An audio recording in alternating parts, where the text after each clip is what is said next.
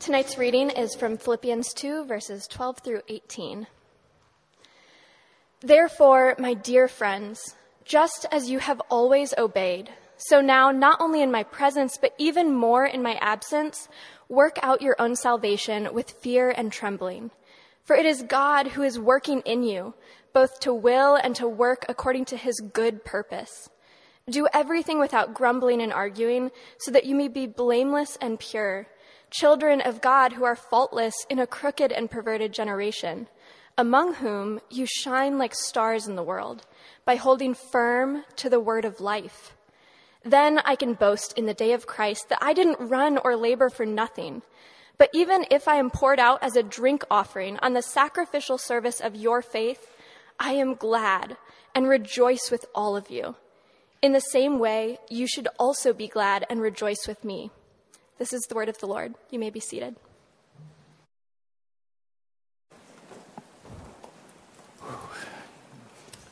Good evening. My name is Jason, staff pastor here at Grace Downtown, and we're so glad that you've chosen to worship with us tonight. I don't know about you, but I was ugly crying over there, so I might need a minute to collect myself, but we are glad that you're here. We're going to continue to worship by opening up the scriptures together and taking a look at the passage that Olivia just read for us. Before I get into that, I want to bring your attention to these canvas bags that are in the back.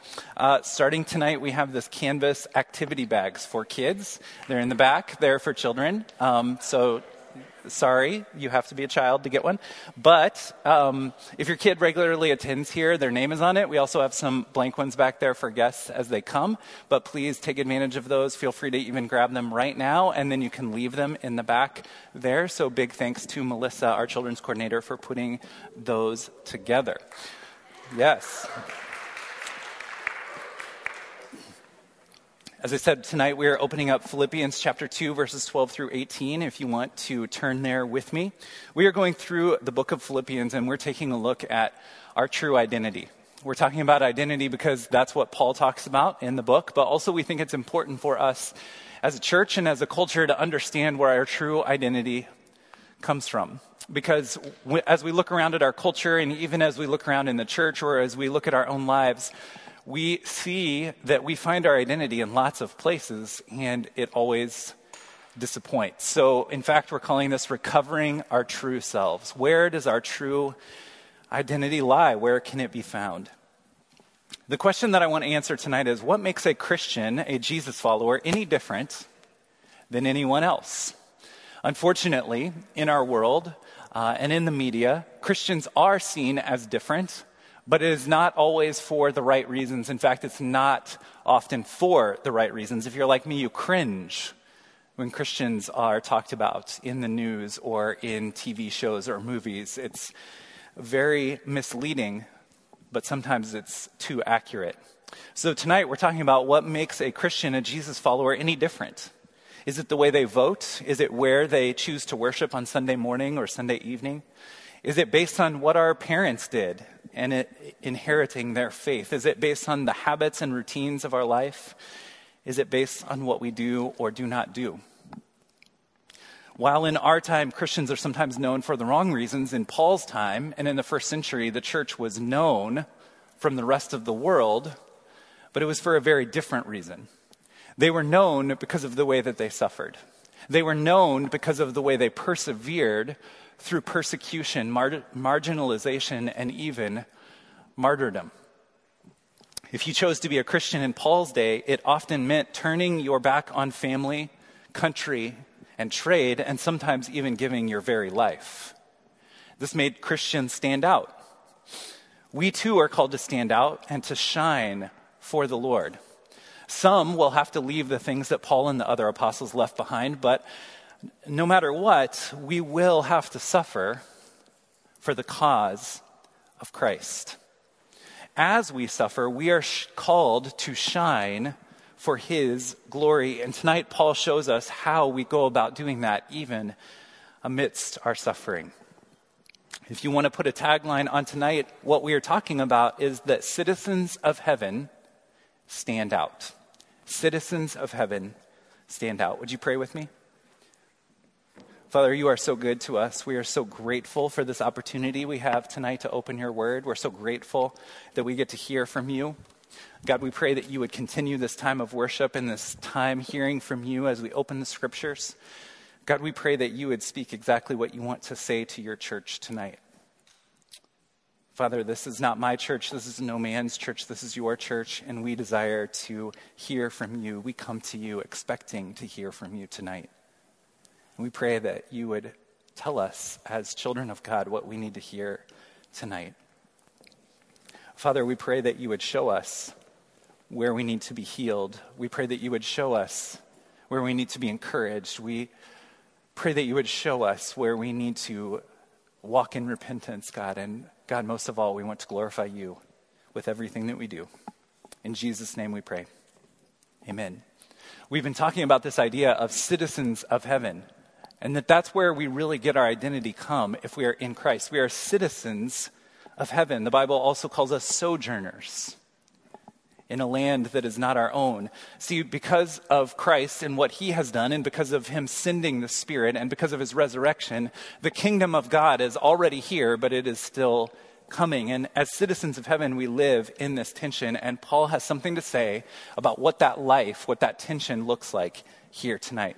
So if you would look with me at verse 12, we read, "Therefore, my beloved, as you have always obeyed, so now, not only as in my presence, but much more in my absence, work out your own salvation with fear and trembling." We start with this passage with the word therefore, which means we need to refer back to what we previously saw in Philippians 2, last week's message. Again, this letter of Philippians, it's a letter that was written from beginning to end and read in the church beginning to end. We have the chapter headings and the verse headings and the series broken up into different sermons because we have a shorter attention span than they did.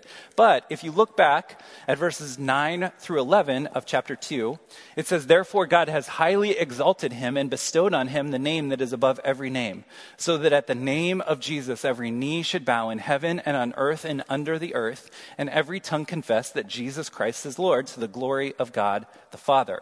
Therefore, my beloved, as you have always obeyed, so now, not only in my presence, but much more in my absence, work out your salvation with fear and trembling." So when we see this word therefore, and we refer back to verses 9 through 11, and we see how verse 12 ends with this idea of working out our salvation with fear and trembling, Paul is teaching us something very important about discipleship and being citizens of heaven and where we find our identity. He is telling us that it starts with worship.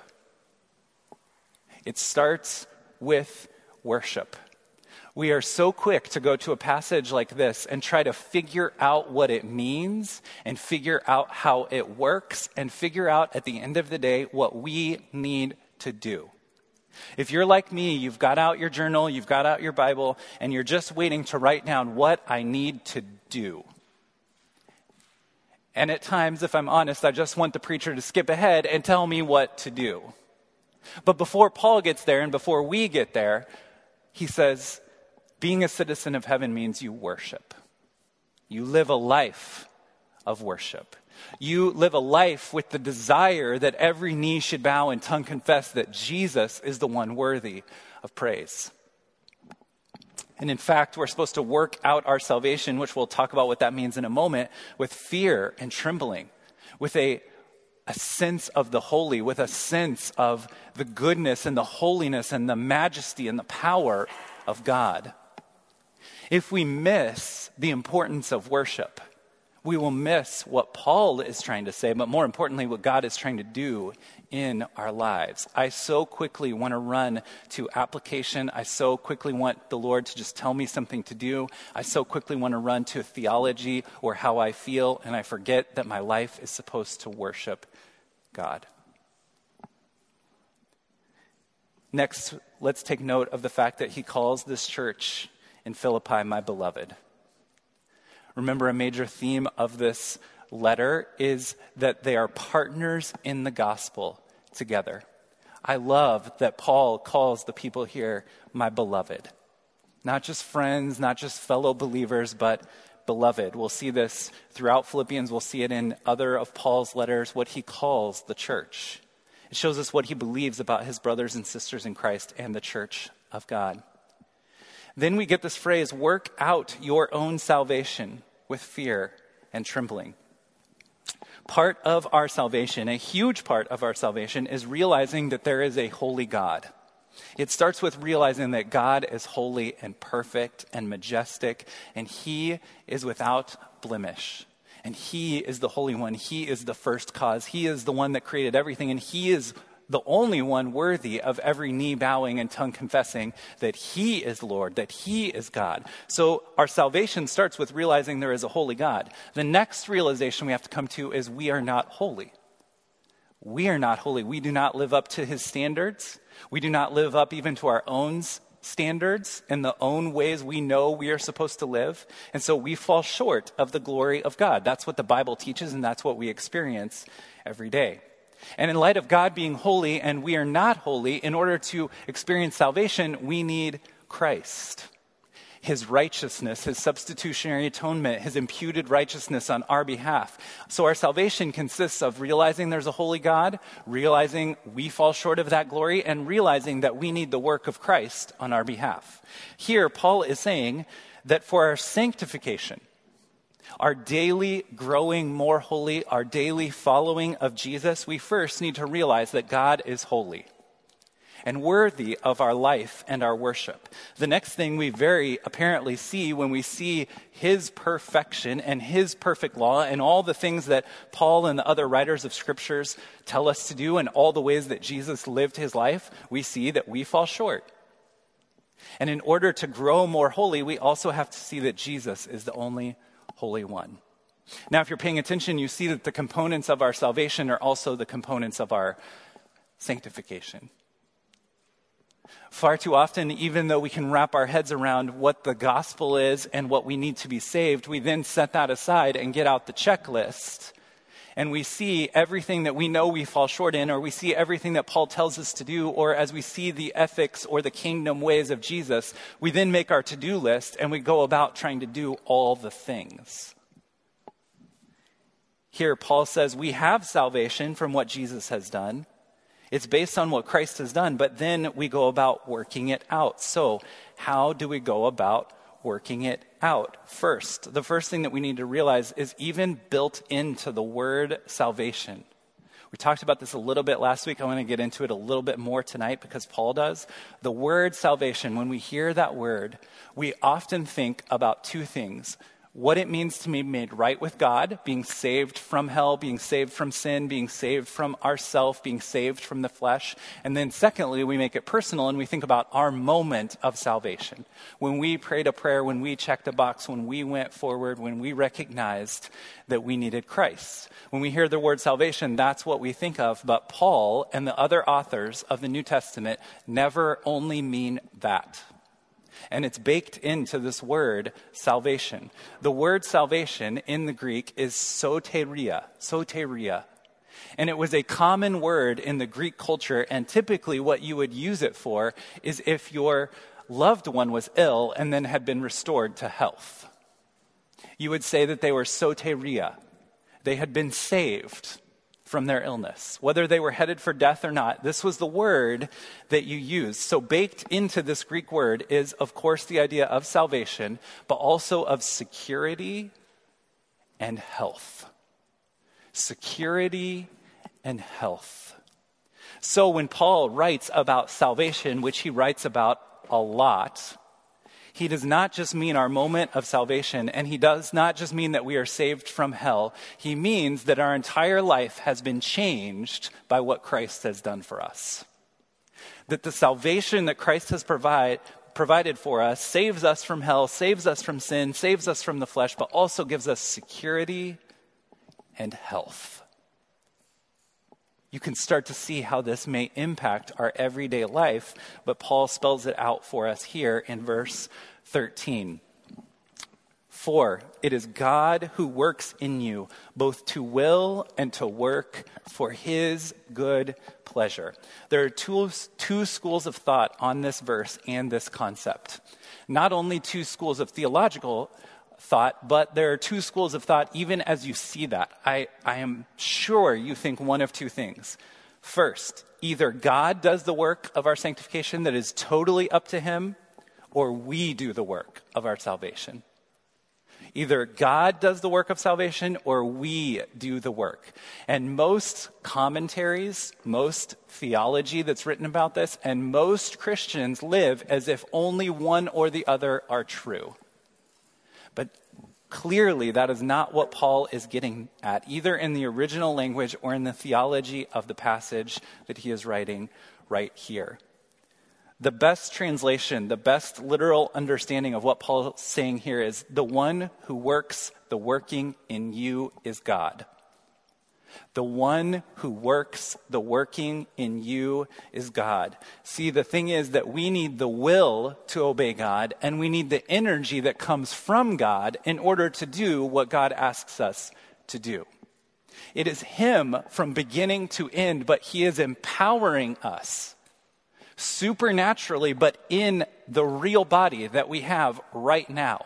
Not some future version of ourselves, not some better version of ourselves, not when we get our act together, but because we are in Christ and His Spirit lives in us. And because of that holistic view of salvation, the one who works the working in you is God. In this word work is the idea of energy. We get our modern day word energy from this Greek word for work. God is giving us the will. He is giving us the energy. He is empowering the obedience that He is calling us to.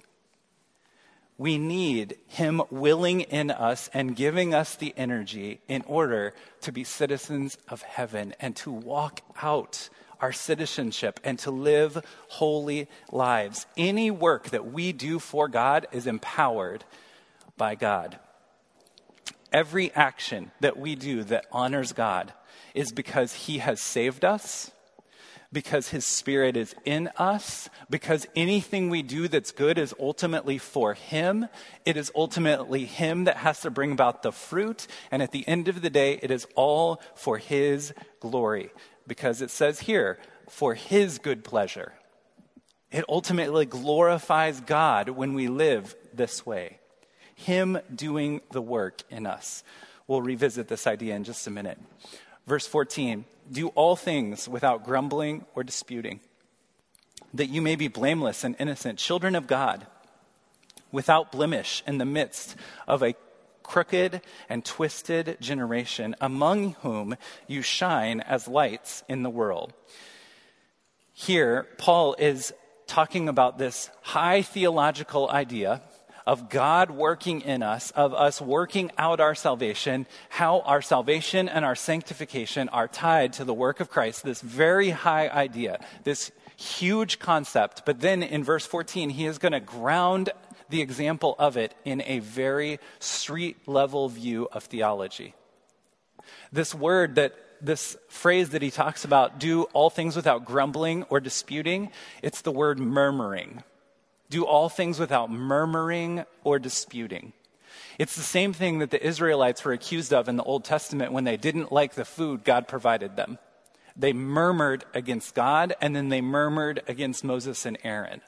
They murmured when Moses was on the mountain too long, going up to get the law, and it caused them to make idols that they ended up worshiping. This murmuring, it's a street-level, everyday struggle because, unfortunately, Paul says a very inconvenient thing that we are to do all things without murmuring.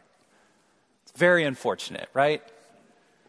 Do all things without murmuring or disputing. Paul, in the midst of this high theological passage, is telling us here at a street level is what this looks like. If you are citizens of heaven, if God's energy is working inside of you for His good pleasure, don't murmur against your leaders. And don't have disputes with one another in the church. This seems to be the only accusation that Paul has in the whole letter against the church in Philippi, murmuring and disputing. He then says that you may be blameless and innocent, children of God, without blemish in the midst of a crooked and twisted generation. Here, Paul is using the same language that Jesus used when he was talking about the Jewish people that did not believe in him. When we hear a twisted or perverse generation, we think of the world out there. or people that have never heard of God. But Jesus was talking about those that were Jews that said that they did not need to follow Jesus, or that Jesus was not who he said he was, and continued on in their law and their ways of trying to honor God. Here, Paul is talking about those same Jews. He's talking about a group of people probably known as the Judaizers, these people that were saying that Gentiles that came to faith then needed to be circumcised in order to follow Jesus. Basically, the long and the short of it is, before Gentiles could follow Jesus, they had to become Jewish, and then they could follow Jesus. Paul is saying that's a twisted generation. Don't listen to them. If you do not murmur and you don't dispute, you're going to stand out amongst those that claim the things of God but do not really follow Jesus. That's what he's saying here. The outcome of this way of life, the outcome of letting God do the work in us and not murmuring or disputing, is that we will shine. That's what he says here. Among whom you shine as lights in the world. You're going to stand out. People are going to know that you're different. Let's go back to the introduction when I was talking about all the wrong ways that Christians stand out, or the stereotypical ways that we see Christians portrayed. Here, Paul is literally in this example just saying Christians stand out because they don't murmur against other people.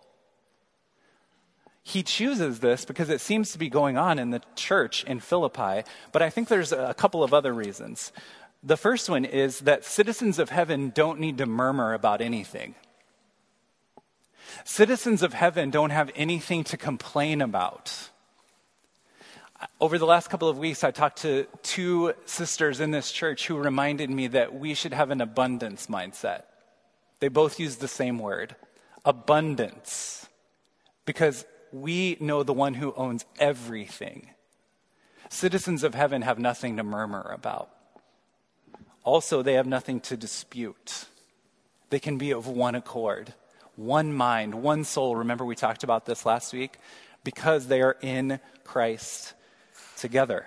The second reason that Paul talks about this being something that will help us shine is that when we don't murmur or dispute, it stands out because the world murmurs and disputes.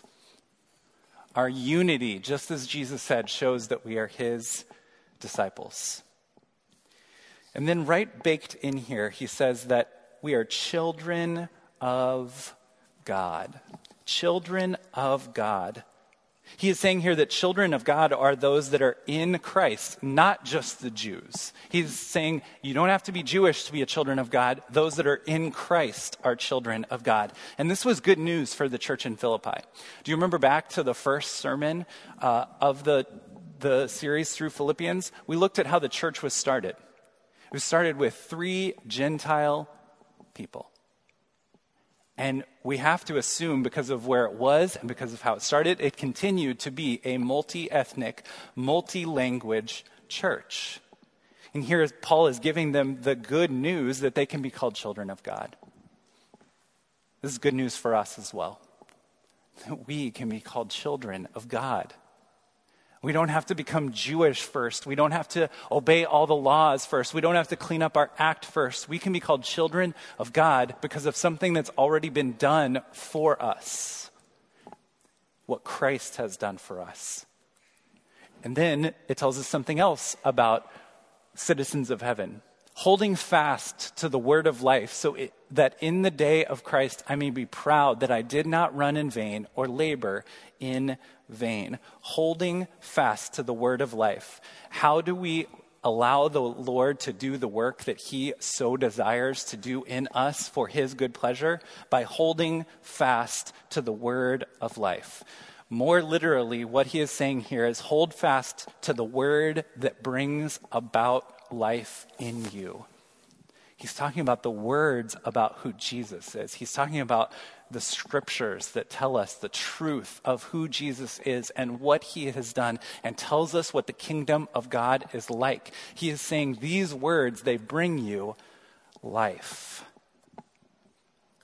This is where life comes from, not all those other false places that we think life comes from.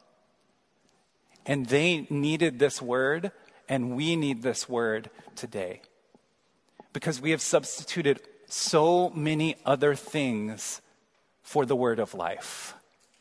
We have, with our time, with our energy, with our efforts, with our minds, shown that we think life comes from all kinds of other places.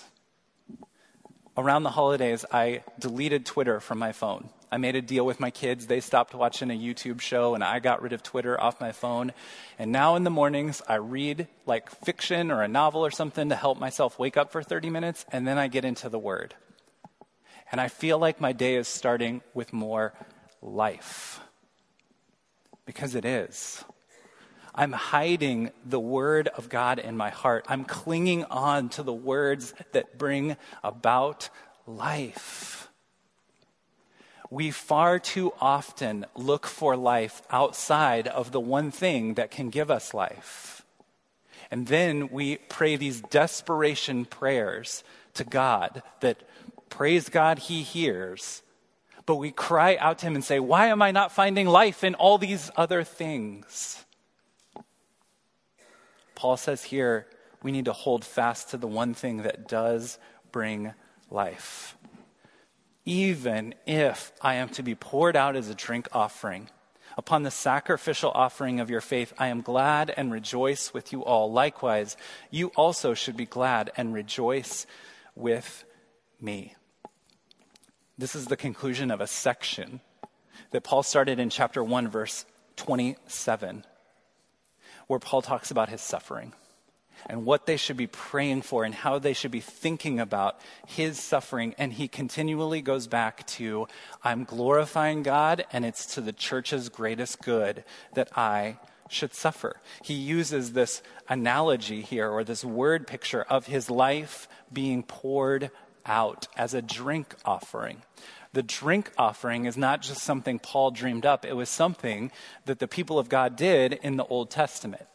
It's where the idea of libations come from. Sometimes we use that as a term or a euphemism for alcohol or strong drink. Libations were a sacramental act, a pouring out. They would take their best alcohol, usually wine, and they would pour it out as a drink offering to the Lord. God asked them to do this. God's people, if you read in the Old Testament, in the book of Exodus, in the book of Deuteronomy, it talks about the drink offering. But there was something that God told them to do with this drink offering. They said, don't do it in the desert. Do it when you get to the promised land. Pour out a drink offering when you receive what I have promised you already. It was to represent rest, victory, and thanksgiving. That's why he told them to pour it out. In a place of victory, in a place of rest, and as an act of thanksgiving, they were to pour their life out. That's what Paul is talking about here. In Romans 12:1, he puts it this way: we are to offer your body as a living sacrifice. Paul is saying that our act of worship, the greatest thing that we can give, is our very lives. That's why Paul was so ready to die, because he counted it a joy that he would get to do the ultimate act of worship, the pouring out of his very life and blood for Jesus. How could Paul get so excited about his own death and his own death bringing about the glory of God? Because he knows that his Jesus went first. Jesus poured out his life. Jesus poured out his blood. In the Old Testament, in order for sins to be forgiven, an animal had to pour out its blood, and the altar had to be sprinkled with blood, and the people had to be sprinkled with blood, and the priest had to be sprinkled with blood. And when Jesus died, they put a spear in his side, and he poured out blood. He offered a once and for all sacrifice for you and for me. And Paul says here, if Jesus went first, I gladly pour out my life as a drink offering, just as he did. And because of this, verse 18, you also should be glad and rejoice with me. Joy and rejoicing. It is one of the mega themes of the book of Philippians. Chapter 2, verse 2, verse 11, verses 17 through 18, chapter 4, verses 4 and 10, Paul talks about joy and rejoicing. And he always talks about it in the midst of talking about his suffering. Because I might die tomorrow, you should have joy. Because I'm pouring my very life out for the gospel and for you, you should have joy. And then he adds this phrase here, rejoicing. The word rejoicing means a state of being. A state of being. It's a Greek word that just means state of being, that Paul and the other authors of the New Testament started to use as an act of worship. What he is saying is your whole state of being should be an act of worship to God. In some ways, it is easier to come an ugly cry when Caitlin leads us in worship than it is to lay down our life on Monday morning. But that's what Paul is saying that rejoicing is. It is a embodied, real life, everyday laying down of our life because God's energy is willing and working inside of us and changing us one day at a time. So how do we shine? How do we stand out? First, working out our own salvation. Our part, God's part, they're going to be the first two things we talk about. Our part is resting and working. Resting and working. There's two images that I'd like us to have in our head. One is that of resting, of letting go. That's what resting is. It's a state of being where we set everything aside and we say, God's in control and God is working so I don't have to. So first we rest and then we work. We do what God has asked us to do. We make a plan to grow. We take an equipping class to learn how to study the Bible. We take a soul care weekend that you're going to hear about tonight so you can learn how to minister to others with the gospel. We get Twitter off the phone. We do the things we know the Father is asking us to do because it is God who's doing the work. And that's the second part. Allow God to do the work. This looks like repentance and humility and rest and reliance and prayer. It's allowing God to do the work. It's allowing the Spirit that is groaning inside of us that just can't wait to work on our behalf for the honor of the Lord. It's allowing that Spirit to do the work. Here is the practical, everyday reality that we live out or that we believe based on this passage, and it just doesn't work. Based on this passage, when we read this passage about willing and working for his good pleasure, we keep waiting to have the right motivation to do it, and we keep waiting on some supernatural thing to fall, and we feel like doing it, or we think it all relies on us.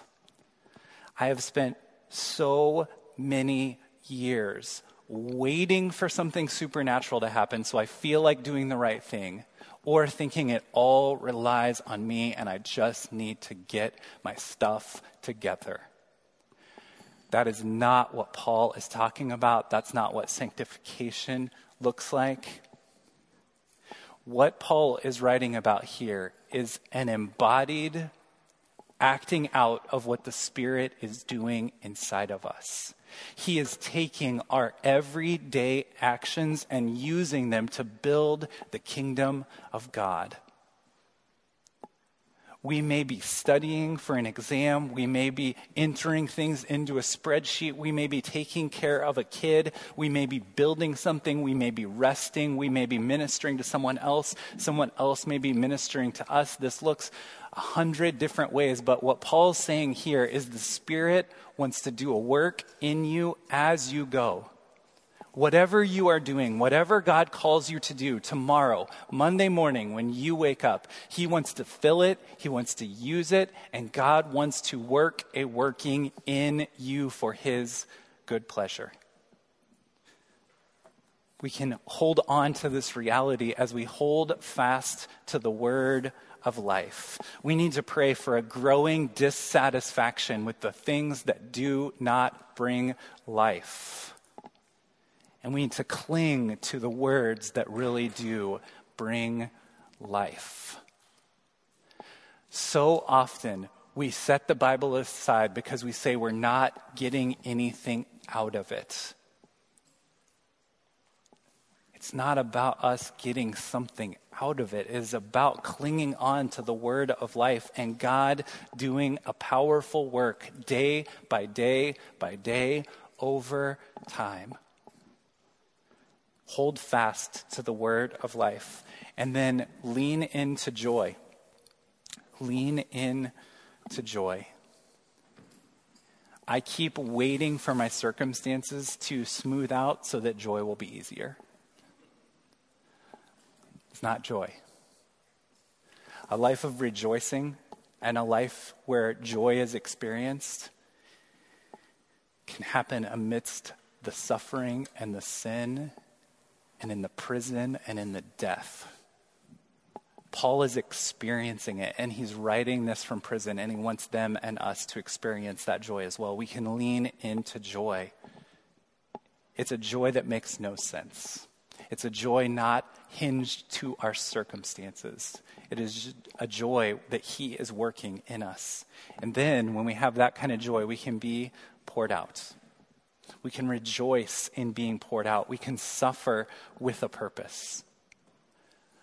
My son, a couple weeks ago, sat through the sermon. He is going through an intense time of suffering himself right now, stomach pain since October.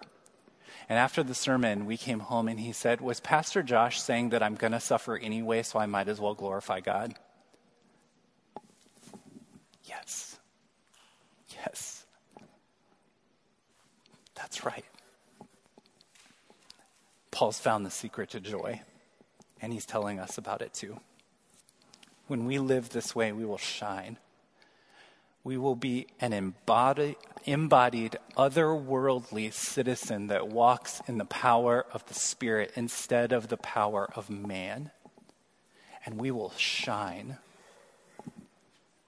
We will show that we are not of this world, yet we are here, rooted in this world, doing good for the sake of others and seeing the kingdom come one day at a time.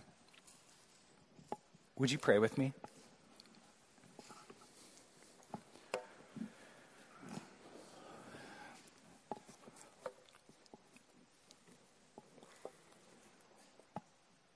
Father, because you are holy and worthy of our praise, and because you are working in us to will and to work for your good pleasure, God, I pray that we would live as citizens of heaven and that we would be a joyful church who would shine for you, and you would receive all the glory, and we would walk in freedom and joy because of all you have already done for us. Amen.